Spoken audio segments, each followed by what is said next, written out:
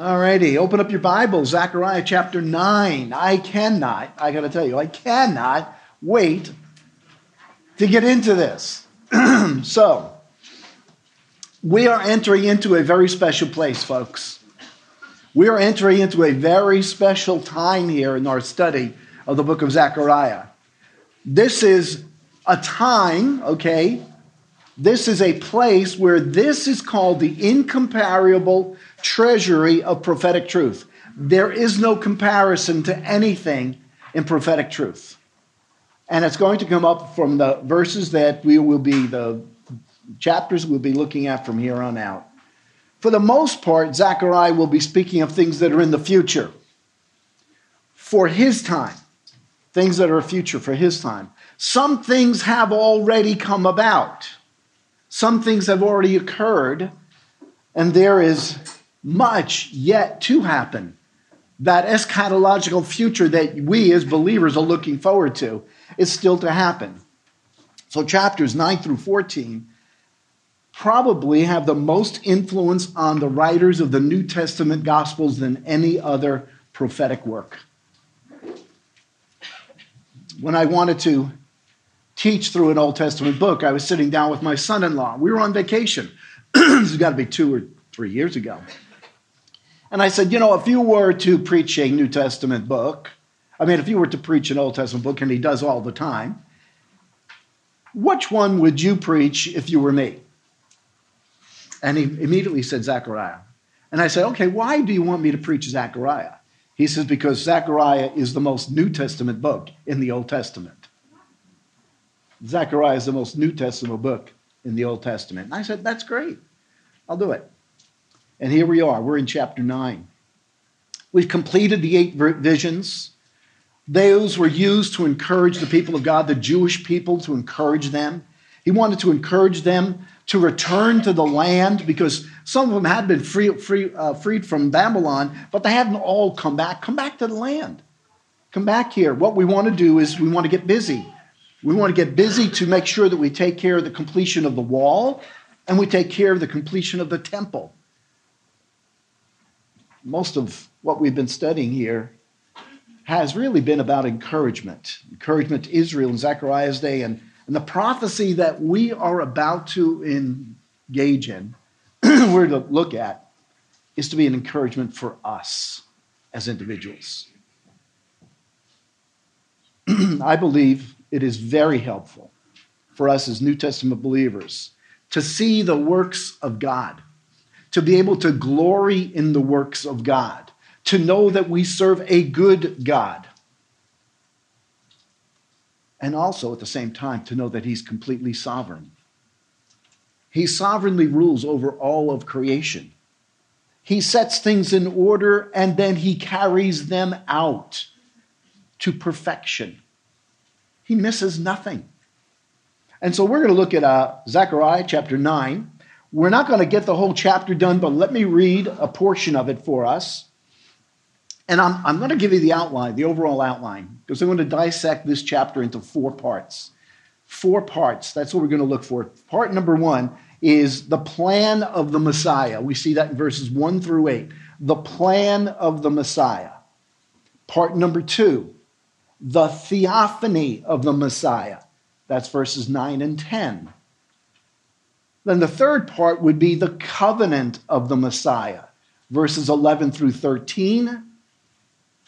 And then the fourth part will be the victory of the Messiah, 14 through 17. I'll remind you of those as we go along, but if you're going to keep any kind of message and any kind of notes on this, and you come back next week, you'll know exactly where we are. First, we're going to start with the plan of the Messiah. That's the first part. What is he, that is God, planning for his people? And he's already planned it. Let's look at it. Chapter 9. Verse 1, the burden of the word of the Lord is against the land of Hadrash with Damascus as its resting place. For the eyes of men, especially of all the tribes of Israel, are toward the Lord. And Hamath also, which borders on it, Tyre and Sidon, though they are very wise, For Tyre herself built herself a fortress and piled up silver like dust and gold like the mire of the streets. Behold, the Lord will dispossess her and cast her wealth into the sea, and she will be consumed with fire. Ashkelon will see it and be afraid. Gaza too will writhe in great pain.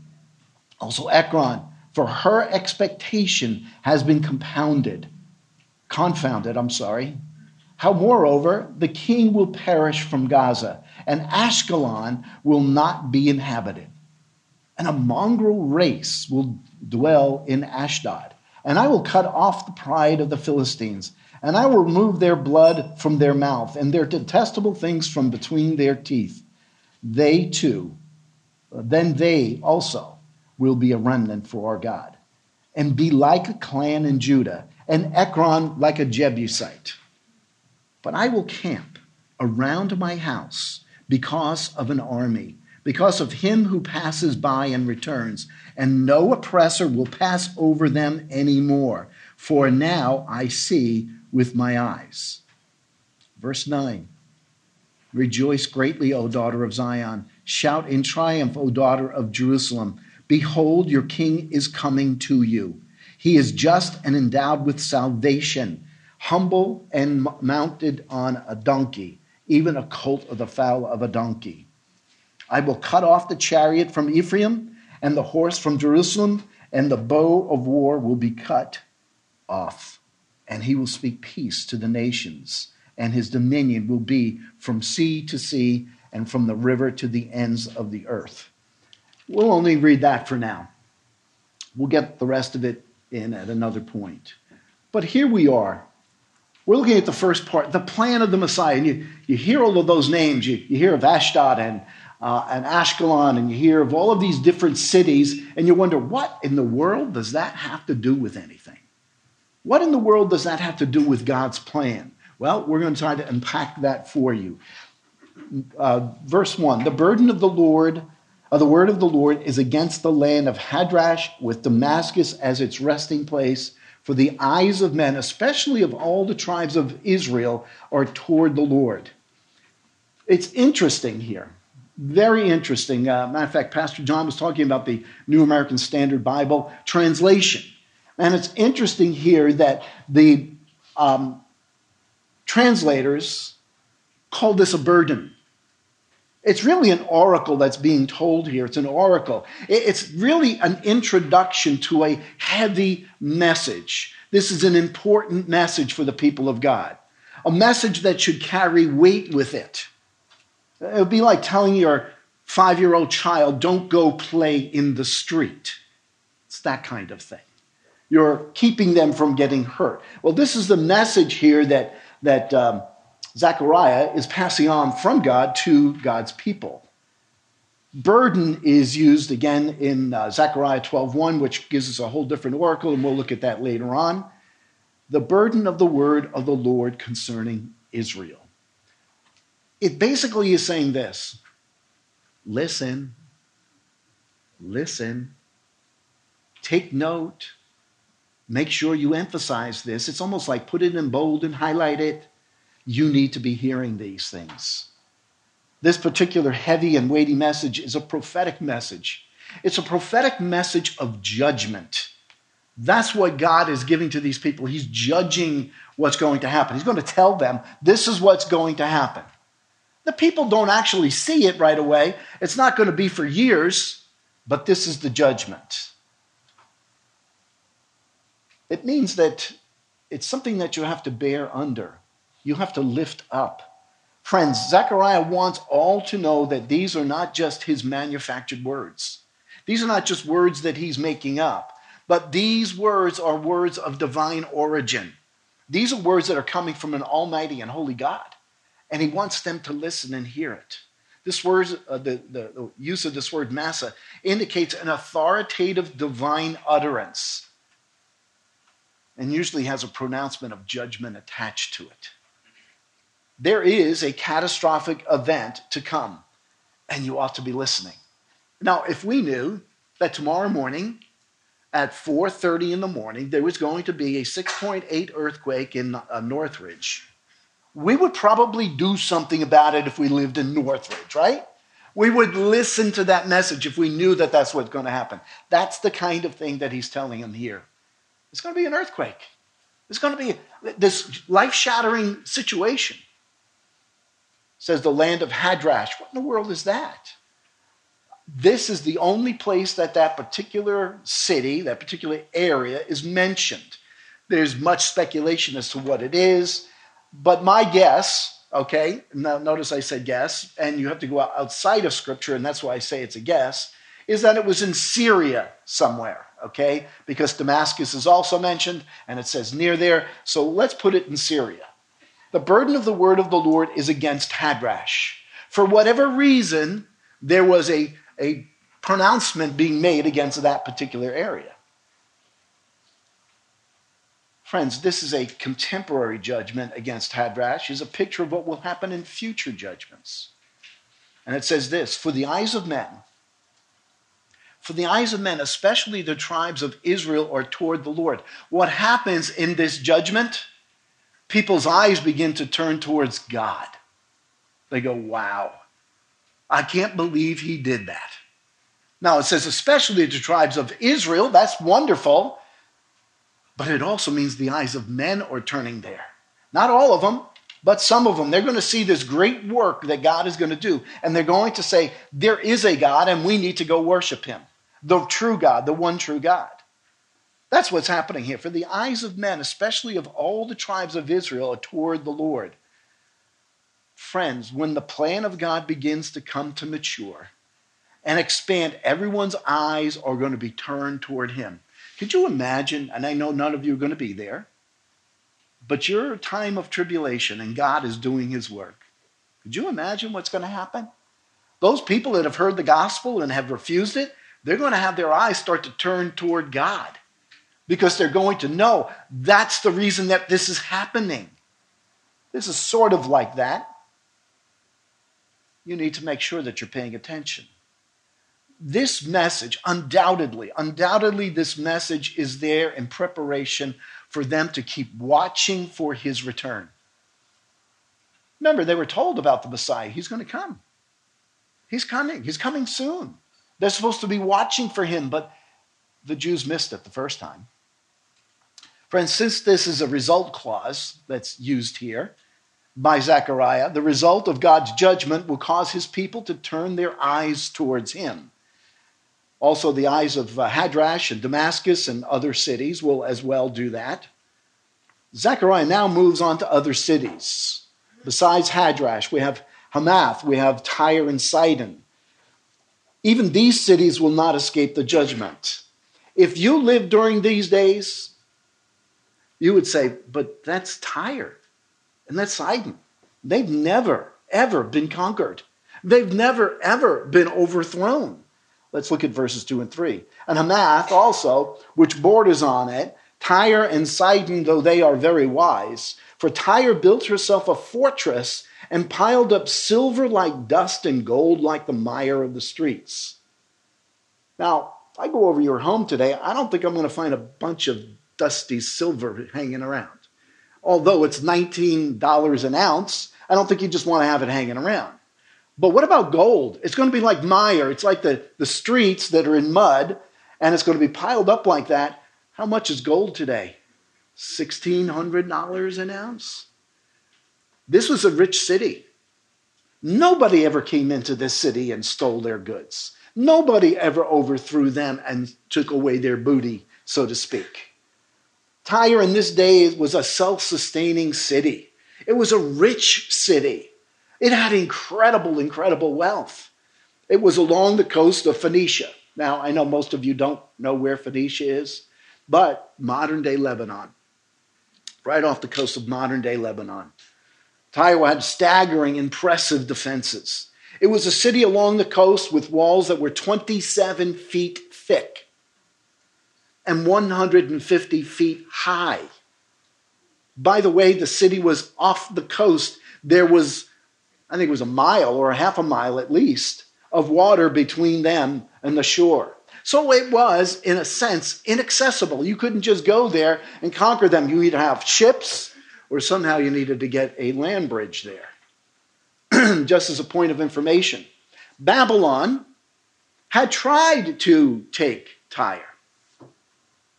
Nebuchadnezzar went there. Nebuchadnezzar thought he could steal their gold and their silver since it's just hanging around the streets, right? He was there for 13 years and he didn't get to conquer them. 13 years of siege on that city and he couldn't overthrow them. Nothing could he say that he took from them. Verse 3, for Tyre built herself a fortress and piled up silver like dust and gold like the mire streets. It says in verse 2 that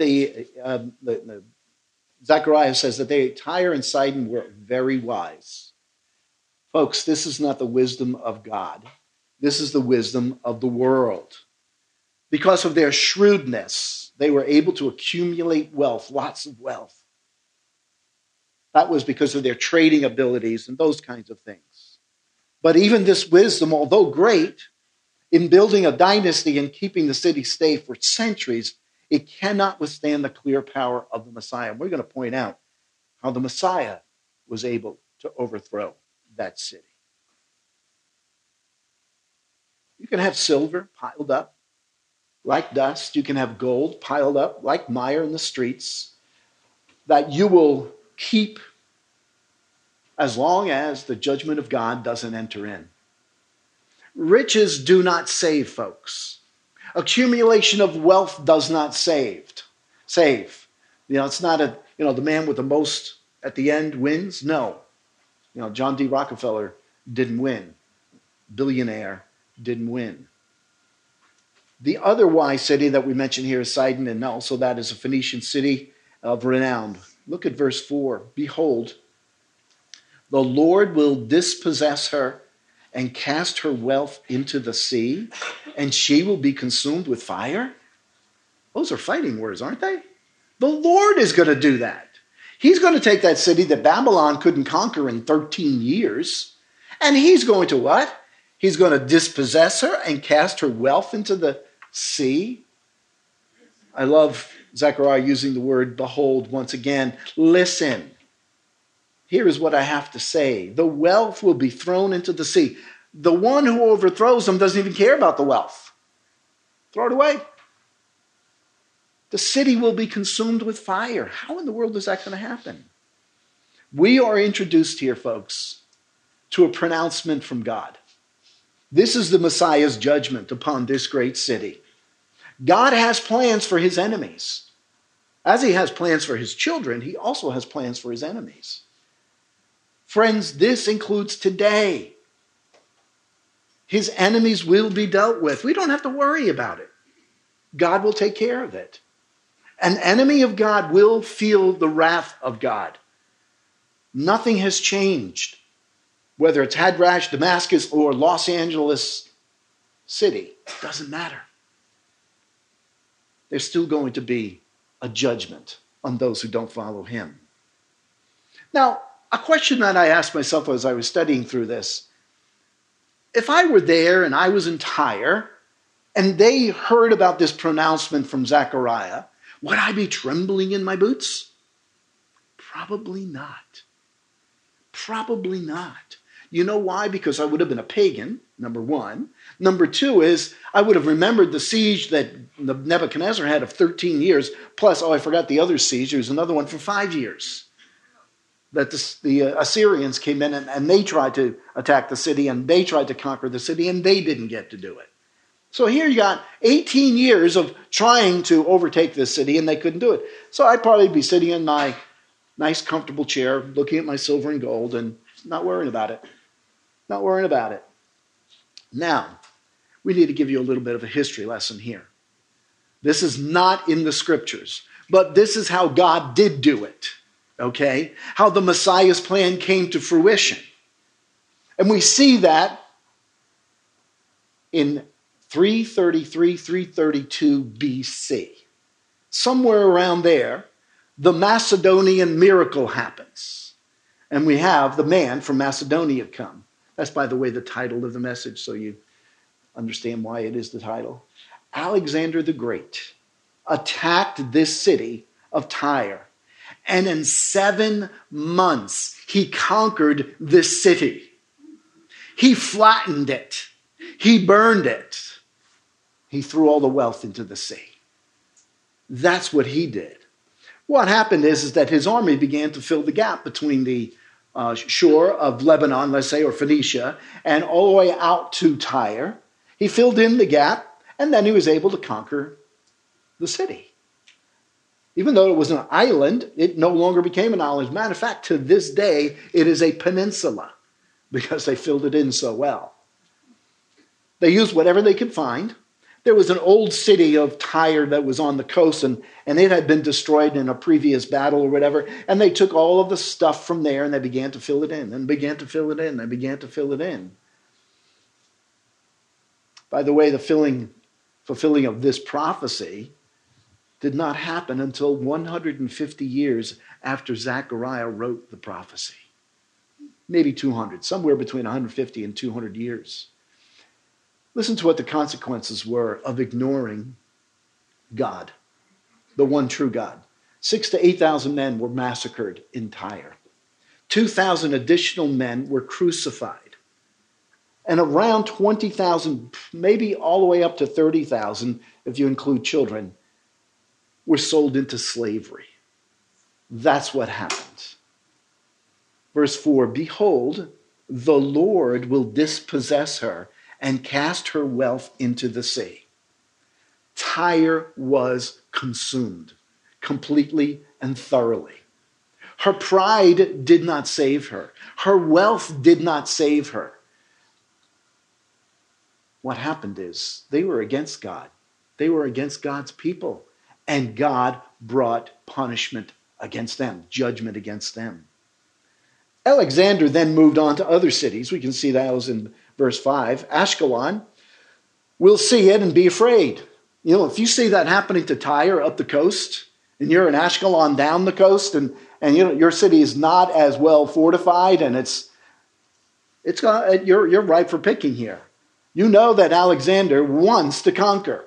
That's why he came there from Macedonia or Greece or whatever you want to call that.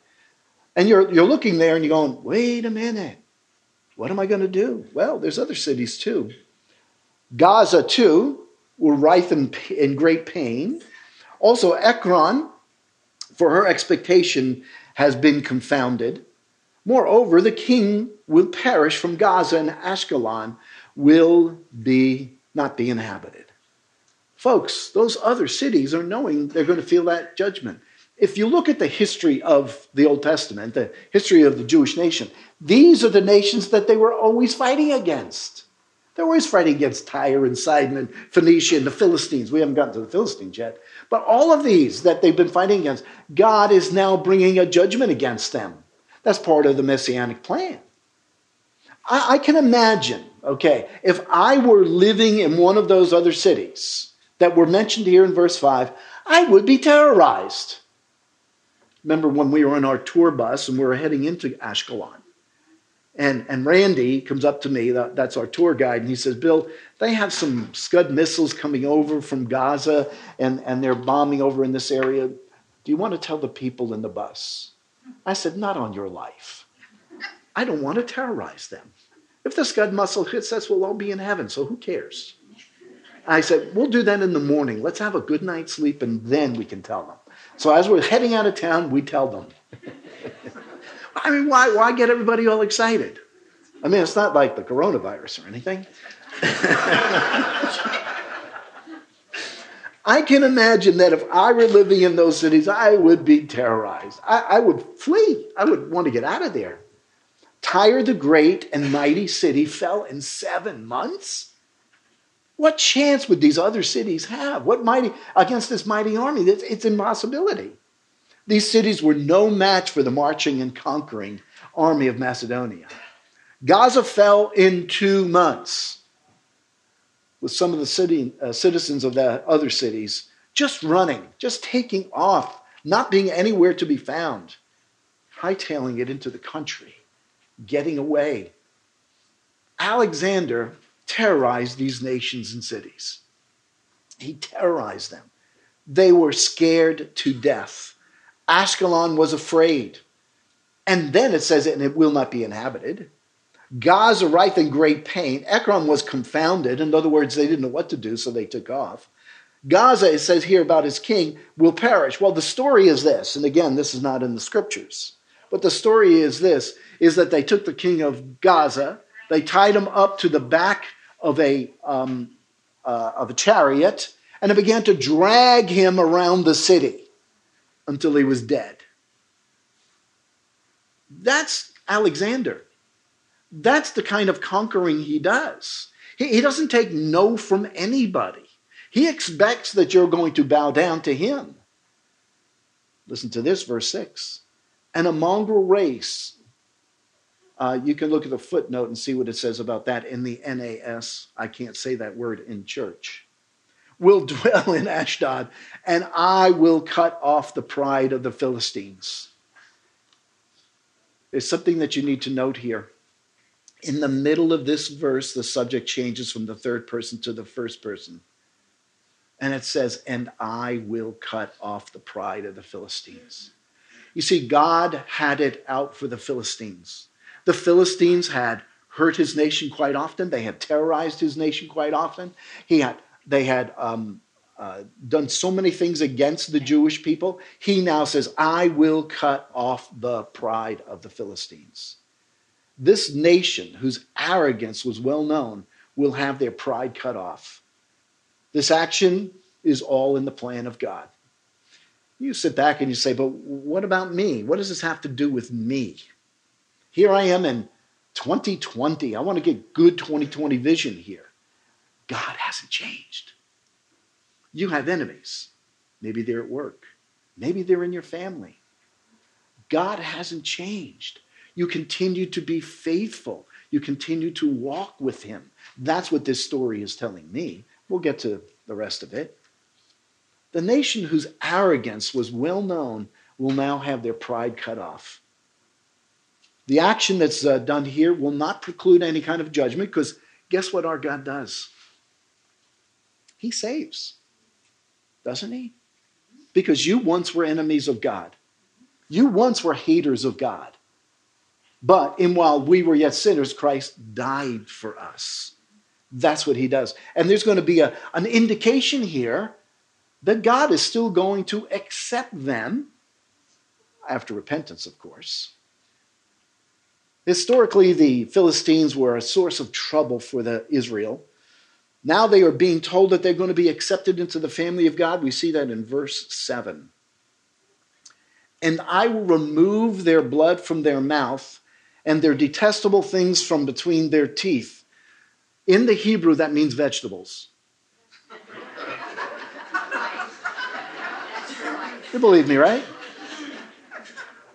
Green salad. That's what it means. You didn't believe me. I was wondering if you would or not. No, that's not what it says in the Hebrew.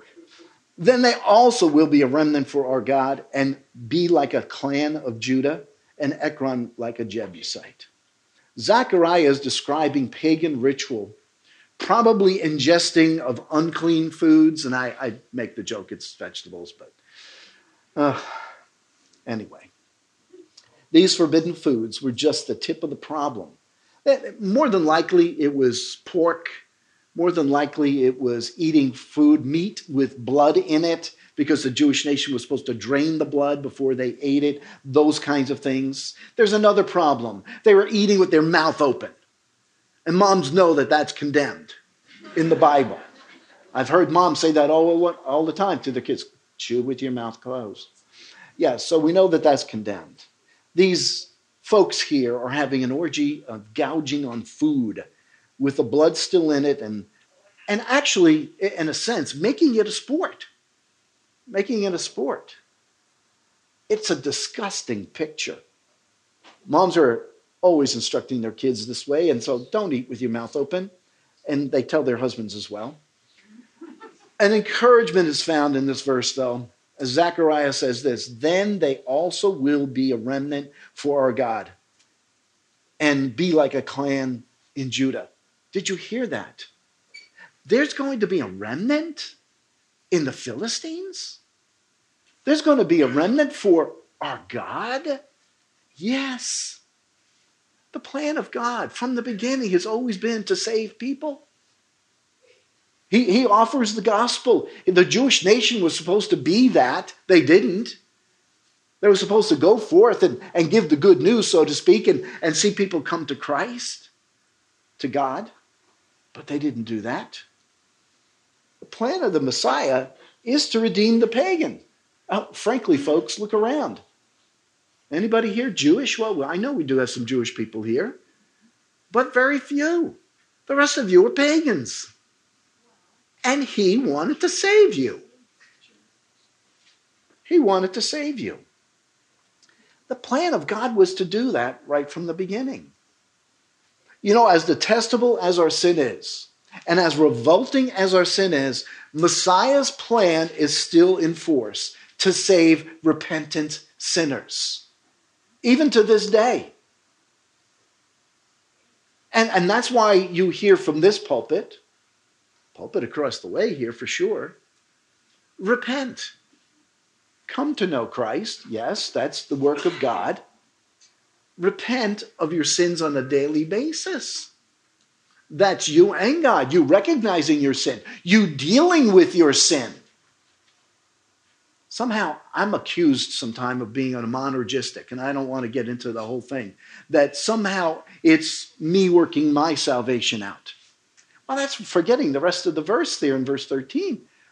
For God is in you to work and to will his good pleasure. He's calling you to repentance. You need to be working out your salvation. You need to be doing something about it and not just leave it up to him. You can't be sitting in Tyre, looking at all your wealth and not worried about anything. You need to be doing something about your relationship with Christ on a regular basis. It doesn't just happen. You know, as detestable as we are, Messiah's plan is to save repentant sinners. Now, I want you to know there's even a partial fulfillment of this prophecy before we get out of the Bible. That partial fulfillment we can find in Acts chapter 8, verse 40. Why don't you go there?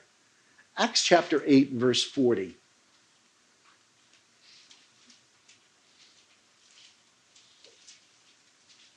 And in Acts chapter 8, verse 40, it says, But Philip found himself at Azotus.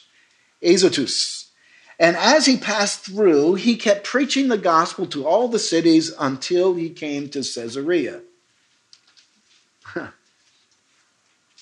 Azotus is the Roman name for Ashdod. It is one of the cities that had the pronouncement, and now you have one of the cities with a gospel witness going out to them from Philip in Acts chapter 8. My goodness, God's plan doesn't miss even to the smallest detail. And letting us know how much he cares and how much he's going to fulfill it. Now, folks, I couldn't wait to get to verse 8. Verse 8 of Zechariah is just absolutely incredible. But I will camp around my house.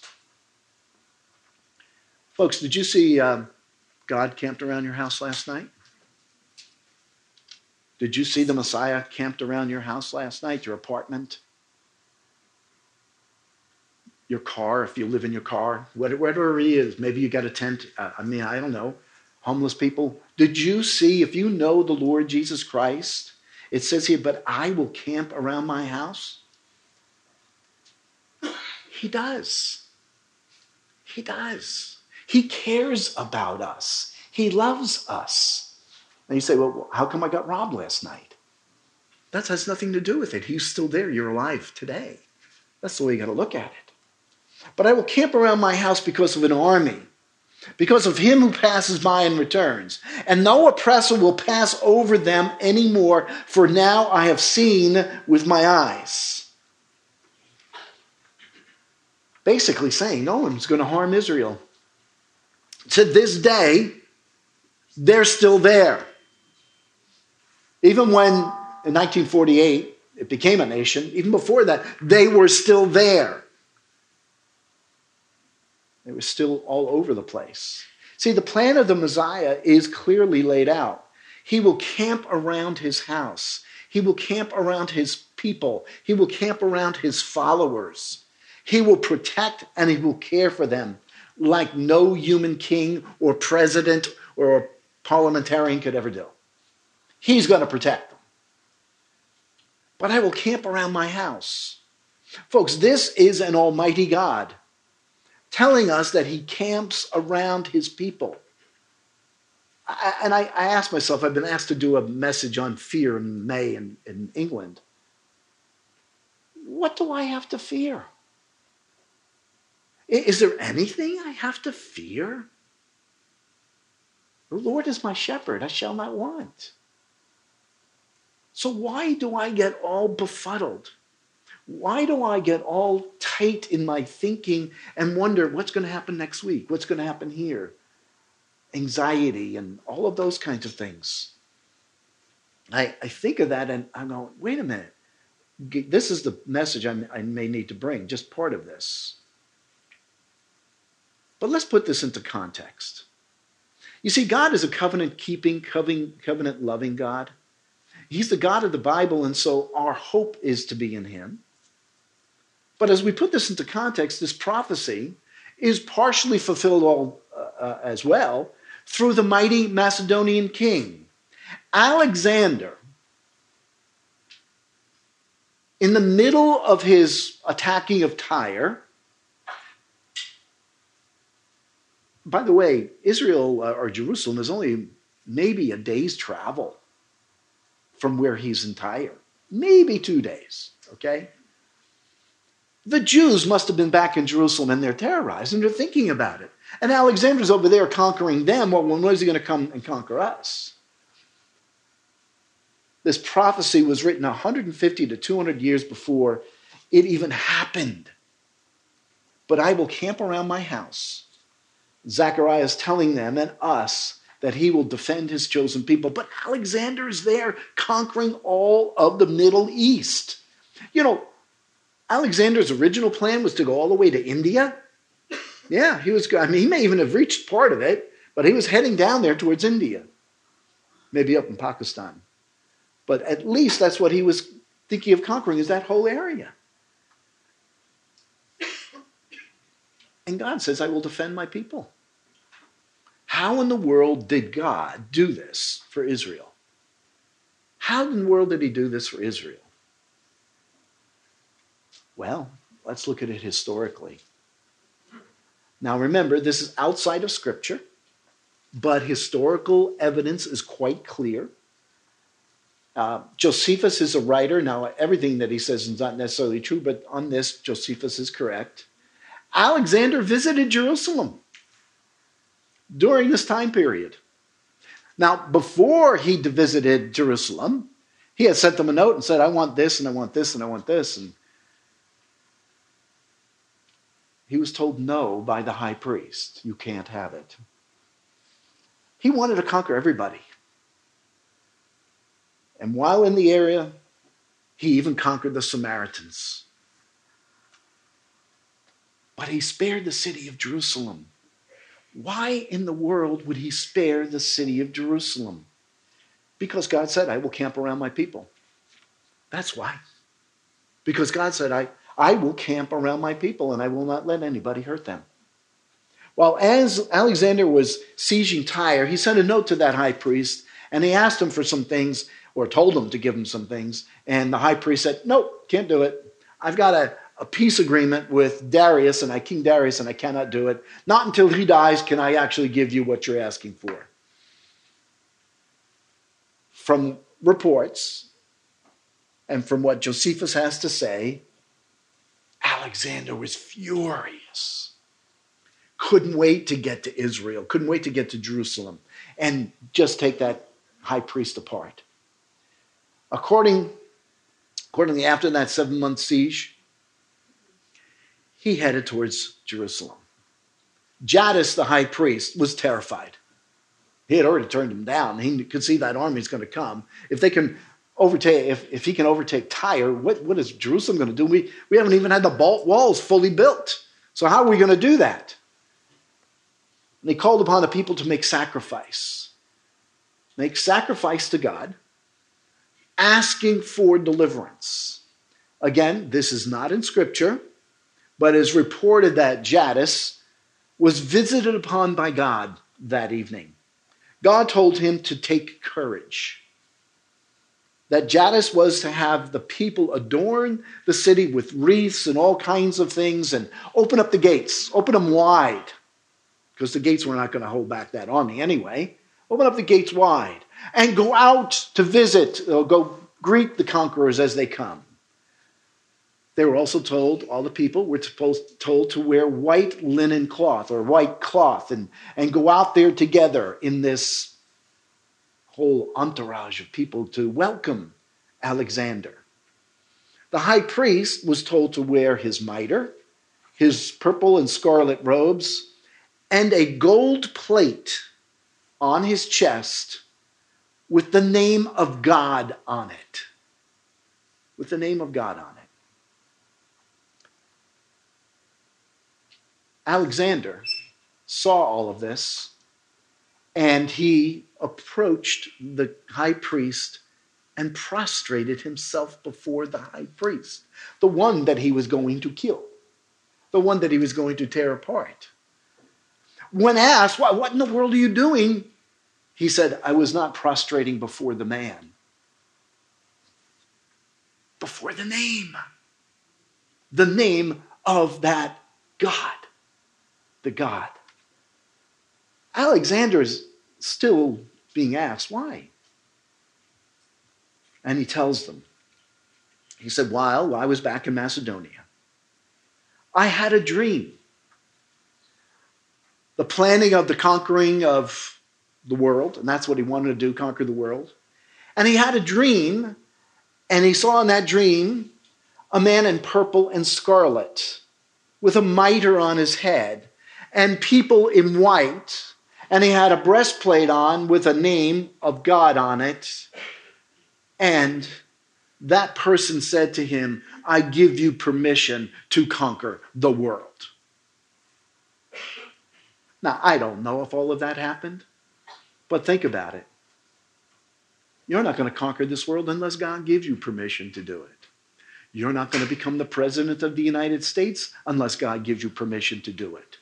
You're not going to remain there unless God gives you permission to do it. Folks, that's our God. That's whom we serve. That's whom we love and we worship. He's a conquering God, but at the same time, he's a protecting God. And I think some of us forget sometimes that we are being protected. Now, let me give you a few suggestions as a takeaway from this passage. This glorious text of Scripture. I just want to make a few suggestions. And let's just, since we're running out of time, let me give you 3 of them. I won't give you all of them. Number 1, our God reigns. Our God reigns. Powerful, almighty, sovereign, over all the nations. You know, coronavirus, it doesn't matter.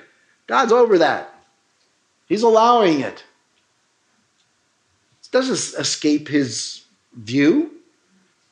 Even over a falling, unbelieving spouse. How about that? Well, you need to do what the Bible tells you. I get asked that all the time. Well, Pastor, my husband's not doing this, but he's not a Christian. So you need to be the 1 Peter 3 wife. Or if the husband's the other way around, you need to serve your wife. You need to love her as Christ loved the church. And how did he love? He loved even before they became Christians. That's what we have to do. Our God reigns. Messiah's plan, as shown in this text, is a demonstration of the sovereign will of God. It's being orchestrated for his purposes, and those purposes of this, folks, his glory, our good, but his glory is first.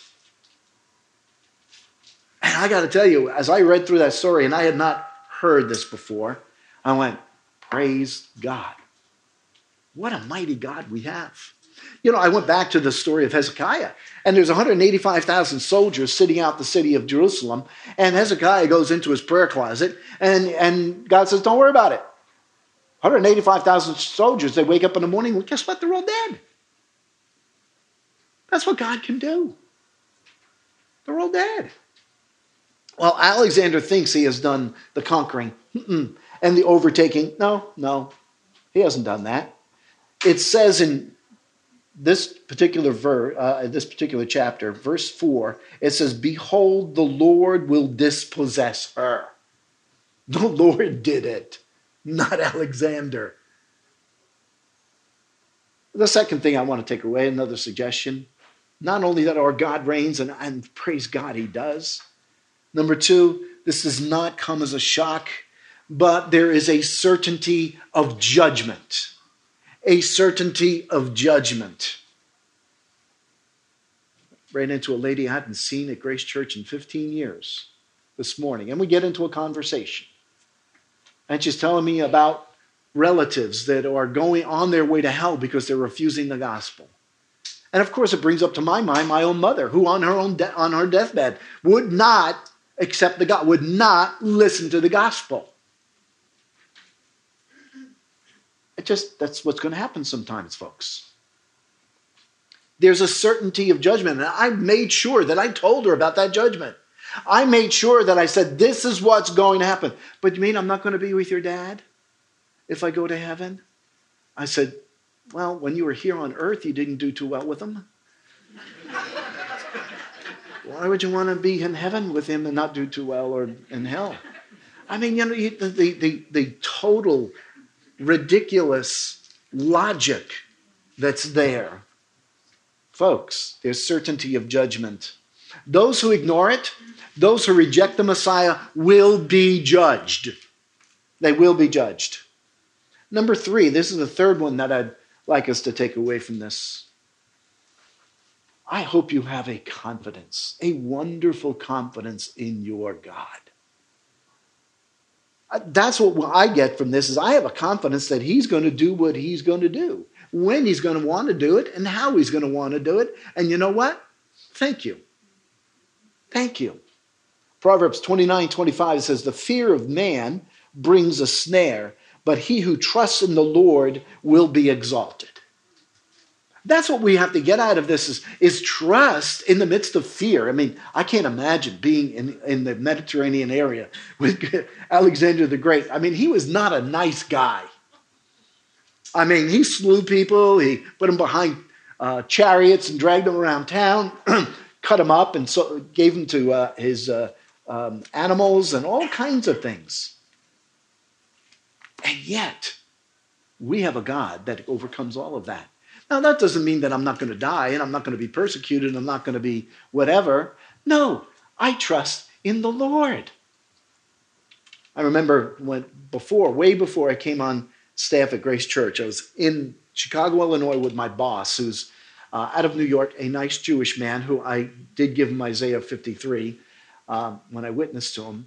And he says, I could fire you. And I said, yeah, you could. It's no big deal. Really? This is a good job you have here. I said, that's no big deal. God will have something else for me. God will have something else for me. So you know what? It just threw him that somebody would not want to bow down to him. Folks, we bow down to one, the Supreme One, God Almighty. Let's pray. Father, thank you for this passage where we see the Messiah and his plan.